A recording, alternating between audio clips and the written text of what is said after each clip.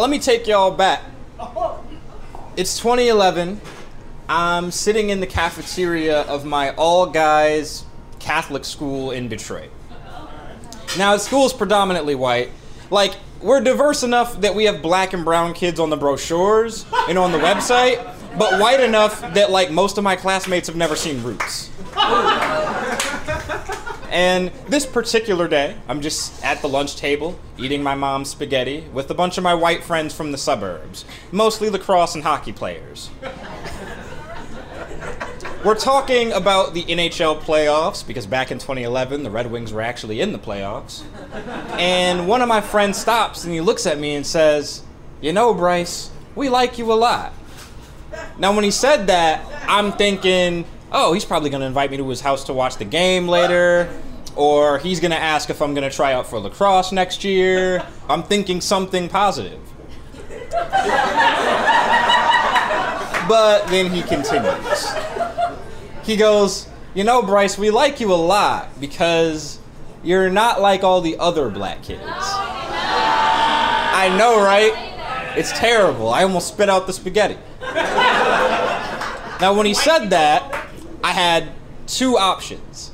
I could keep eating my spaghetti and not say anything and ignore it, or I could tear him a new one and tell him, "You just called me an Uncle Tom in so many words, motherfucker." I could keep it real, as Dave Chappelle used to say. But I had to, analyze my surroundings real quick. I had to Tom Brady and read the offense real quick. No black kids heard this, so... Because someone would have thrown something at this point. So clearly no one heard this except me. So you want to know what I did? I kept eating my spaghetti.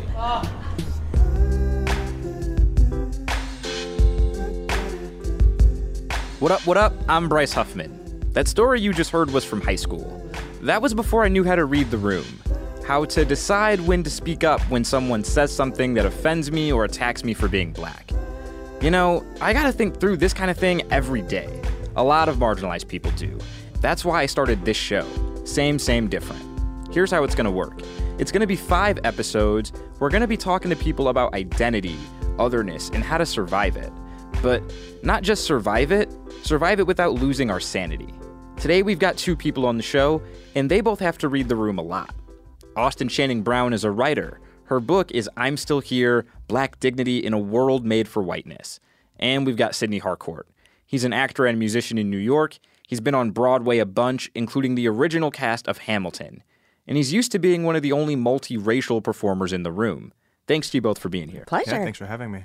All right, so I'm going to put 10 seconds on the clock, and I would like you to each rattle off all the ways you identify. I'll go first. All right. I am a black, cisgender, straight man. I am from Detroit. I am a Leo. I am a Central Michigan graduate, and I'm a comedian. So, Austin, you can go whenever you are ready. Mm-hmm. I am a black woman, Christian, straight, cisgendered, mother, daughter, wife. All right, great. And Sidney. I am an artist. I'm a son and husband. I'm mixed, black, white, and Cherokee. I am a cisgendered gay man, non-religious, and a human. All right. We're talking about otherness. I know there's some pushback against that term, but have you ever, felt that way? Felt like an other? I've never not felt like another.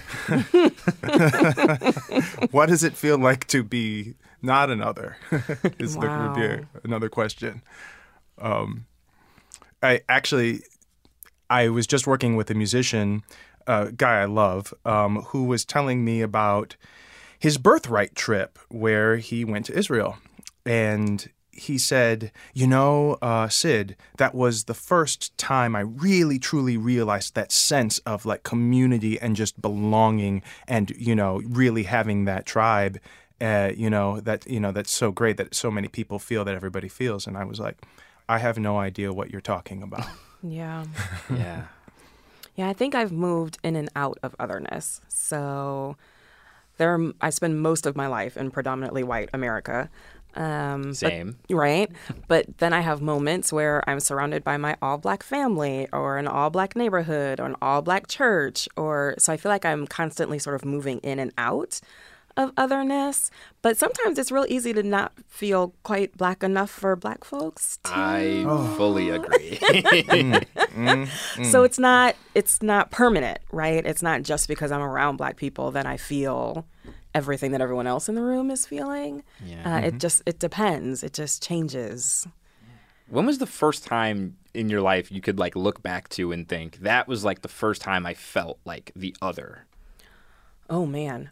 Probably in elementary school when, this is so small but so big, when the teacher was rattling off things that we should do every day, brush our teeth, do our homework, and ended with wash your hair. And I thought, no. No. Not only do I not do that every day, I should not do that every day. And immediately had this awakening that my teacher's life was not like mine and that she had no idea what mine was like. I would say mine was close. Elementary school, I got through relatively unscathed or at least unaware. In sixth grade, I went to a middle school that was primarily black. And it was the first time I get, why do you talk like that? Yeah. Why do you dress like Yeah. that? I was really made to feel like this other thing, like, why are you making these choices that are outside of your options? Have you been marking other on applications for your entire life? If it's there. Oh, I didn't realize it's not even always there. Sometimes it's just the actual choices. I see. But, even on, like, I go to commercial auditions. They don't often ask you your race on a form at an audition, but commercial auditions are a little different. And in the last, I'd say, 2-3 years, they've started having, like, specific calls for people of indiscriminate race or mixed race. And they have boxes to check of, like, check all that apply, and it also has, like, a mixed race box. Interesting. Yeah. Yeah, because when you look at me, I'm very obviously like a black man. I've never even had to think about like the checking boxes part of it. I always think of it from the way that people actually like treat me. So it's interesting to just hear you talk about things that seem kind of subtle, but are like really big to us. Yeah. Well, in my experience, people can't tell what I am at least, by what I look like. Because I'm so mixed that I could be a multitude of races. Arabic people think I'm Arabic. Dominicans think I'm Dominican. Puerto Ricans think I'm Puerto Rican. And until I open my mouth, that's when people start like either asking questions or making assumptions. Oh, well, then where are you from? Right. Oh, you're from Detroit, so you're black. Right. Right. And then they have their box that they're like, now I know how to categorize you. Now I know how to relate to you. Oh, this is so interesting because my name is Austin. Before people see me, they assume that a white man is going to show up and walk into the room. Right? And so I have this moment often when people go, oh, right. You're Austin? Yeah. I am. I can relate a little bit to that. When I was in college, I had a job where I was selling knives to mostly people that went to, like, parents of kids that went to my high school, and they would refer me to their friends and then just say, hey, this kid went to my son's high school. His name is Bryce Huffman. Sure. And because my name is my first name's British and my last name's German, they just assume, a white kid from a Catholic school to show up. And then I show up and I'm like, holding up a bag of knives like, hey, I want to do the demo for you today. Yeah. Well, Sydney Harcourt, they expect a British woman to show up. Oh, sure. Oh, I feel so seen right now. That's the way that that's how this show's supposed to work. That's how this whole process is supposed to work. Right. So I got to ask, how do you both respond like when someone says something that offends you? I think that depends on context. So I'm a writer and speaker. So how I respond on, say, Twitter is often different from how I respond in person. But I have also found that how far folks are willing to go to push me or to offend me is different based on whether or not this is in person or on social media, right? I feel like on social media, they're probably like more bold and brazen. They're like, let me say something to ruin this woman's day. Right, exactly. And people are a little less willing to go there with me in person. My experience is the opposite. Interesting. In entertainment, especially here in the New York Broadway community, it became apparent very early on in the early days of Facebook, do not post your personal opinions about things because people will paste and copy them. They'll be put on these things. Right. Producers will read them. And then people have these, this ammunition about like, well, actually he said this and it sounds like he's going to be trouble, so let's not go there. Right. So actors in general will not post things in their social or respond to things that seem like they could be inflammatory or make them enemies.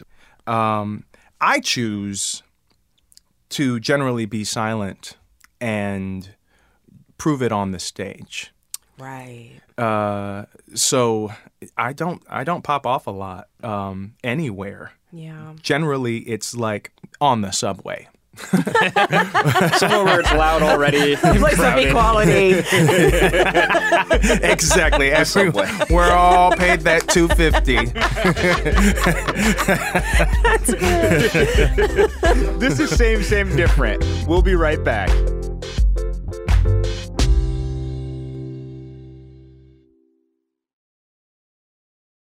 So, like, how do you decide when it's the right time to say something or stay silent? I think as a woman, I'm always assessing safety, especially in this political climate. Oh, yeah. So sometimes when I go speak somewhere, I ask for a security plan. So I want to know where the exits are. I want to know who's responsible for standing between me and whoever the aggressor is. So whether or not those things are in place matters a lot to me before I do much of anything. And the other thing is I try really hard to be proactive so that I'm not in a situation where I expect that kind of aggression. Yeah. So what kind of steps do you take? Well, truthfully, my book has been really helpful. So before the book, I just had a blog and people would hire me and I didn't know whether they read a nice, happy Austin blog, right? Or whether they met like... Right. A little more rebel, right? But now that I have a book that begins with white people are exhausting, it tends to draw a certain crowd who is already committed to justice. But that's been helpful for me because it has clarified who my audience is and who my audience is not. Maybe I should just walk around with a sign that just says, white people, can you not today? Can you not? Yeah, it'll be very clarifying for others. I'm going to write a book. Look at that. Austin just inspired us to write our own books. I mean, honestly, if you have I don't want to call it a manifesto, but if you have something that is in front of you, that precedes you. That's right. That is... then I don't have to answer all those questions. Right. They don't have to wonder. They can know coming up who this is. And there's a certain cachet that comes along with writing the book. That's right. And it brings respect. That's interesting. And I think I had to do it backwards. It's so interesting that as a writer, I had to start with the vitriol, right? So I had to make my voice known on social media and on blogs, right? And take that vitriol on the front end. But now that it's sort of established as who I am, people are no longer shocked, I think, is really what happened. Maybe this podcast will just get people to see me and be like, let me not be racist to him today. We know it seems who like we're he's had getting. a rough day. Yeah.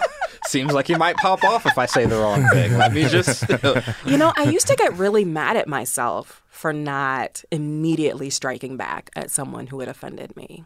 Really? Well, because I wanted to be that black girl who would shake her neck and who white people were afraid of and who popped her gum. And it's just not who I am. naturally. But it used to make me really angry that I couldn't just strike back. Are there times you like wished, or like you now wish you could go back and change what you did? Sometimes, but only when I'm in a really bad state of mind. So like you're only thinking Not about from it. a place of health. For the longest time for me, I was that guy who would pop off about injustice. My mom is a union leader and, a rebel. She told me, she named me Sydney and my sister Lee because she didn't want anybody to be able to tell what our sex was on our resumes. Right.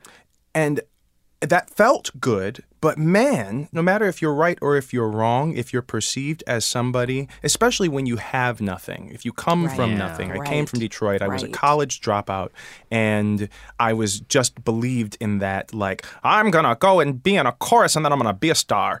And you find... I love that Broadway voice. That was very good. I need to Thank start you. busting that out. You find, though, that you get there and there's so much nepotism, and you get there and you see, oh, it's a lot harder. You've got to work out 3 times as hard. If you have opinions and you stand up for yourself, you're generally looked at as problematic. Problematic. Yeah. Yeah. They think of you as difficult. Unless you're one of these, grandfathered in white actors who went to Yale or went to Juilliard. They won't mess with you as much. You standing up for yourself is perceived like damn right versus, Yeah. oh boy, here Yeah, I goes believe Sydney that. again. Yep. And yeah. so it has hurt me to be silent in the face of things that I have felt are horrible injustices to me. And I want to get back to that rebel. So, other than your career, what are some things that kind of hold you back when you want to just like snap back at somebody? I can't think of anything. Wow. I will. I mean, if I'm too tired, I don't feel like they're worth it. That's so real. Yeah. That is so Right? real. I'm like, but the other thing that stopped me for a while before I was married to my husband was not legal. He was a visa overstay here from Serbia, and he would get worried whenever I'd be in public and I might snap back at somebody, Right. somebody in a building, or if a car bumped into our bikes or something, and I would go off because he's not that guy. Right. And he would be like, please, I can't have any interactions with the police. I Right. can't have that happen. You never know what could happen. And that got me thinking in a whole other way. Yeah. Yeah. Just not wanting to take that risk is hugely important to the idea of like, when do you say something? Yeah. But Yeah. like, why is it important that we as people in marginalized communities even have these discussions? Like, why is it important to process all this? Because we have to learn about each other. We have, a lot of this discord and these, what we call snapping back, and it's just because we're not able to just say, well, this is who I am. I am raised by this person, and these are my races, and this is how I identify, and I also don't believe in, Jesus, and accept me. Right. Yeah. I think it's also important because of where we started this conversation, which is that so many of us still feel like the other, Oh, yes. right? And I think if we just had more conversations like this, and I think this is one of the maybe few good things about social media, is that it allows all of us who are quote unquote different to find one another. Yes. And to realize we're actually not the only one. We're not maybe as isolated as we feel in our daily lives. And I think if we shared more conversations like this, like I didn't know when I woke up this morning that I would be talking to a guy with a girl's name, right? As a girl with the guy's name, right? Like who knew? Who knew that was going to happen today? Finding those connections that you wouldn't Right. expect to find.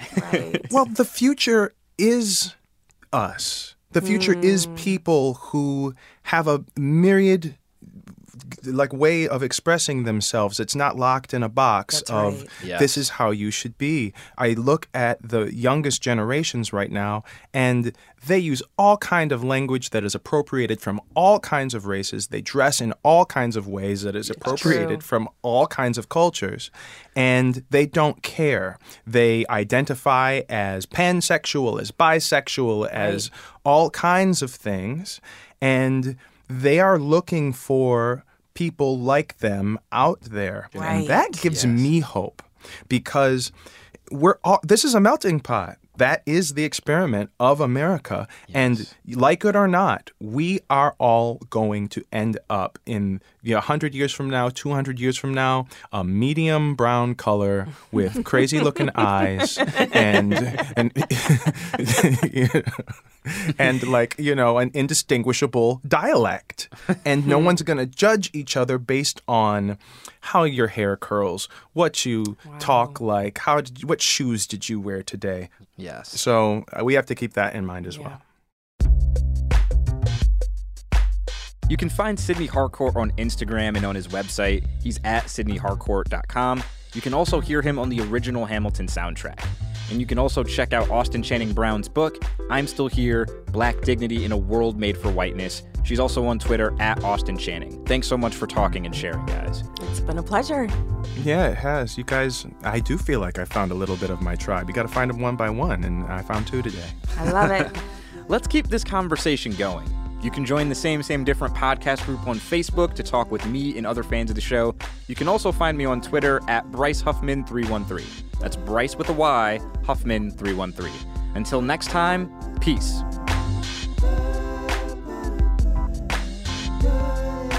Same Different was made by me, Sarah Hewlett, and Jen Guerra. Big thanks to the rest of the team, Bob Scahn, Zoe Clark, Jody Westrick, Emma Winowicki, and Dustin Dwyer. Shout out to Stella's Lounge and the Drunken Retort in Grand Rapids for letting us record our story slams. My buddy Jack Phillipson made the music, and my guy Sean Mack designed the logo. Check out the sweet artwork we've got going on for each episode. This week's is by Stephanie Rodriguez. And hey, if you like what we're doing here, these kinds of conversations from Michigan Radio, kick in $20. It'll support this podcast and show that you want more conversations, more podcasts like it. Just head to michiganradio.org/different. Subscribe on Apple Podcasts, Spotify, or wherever you listen.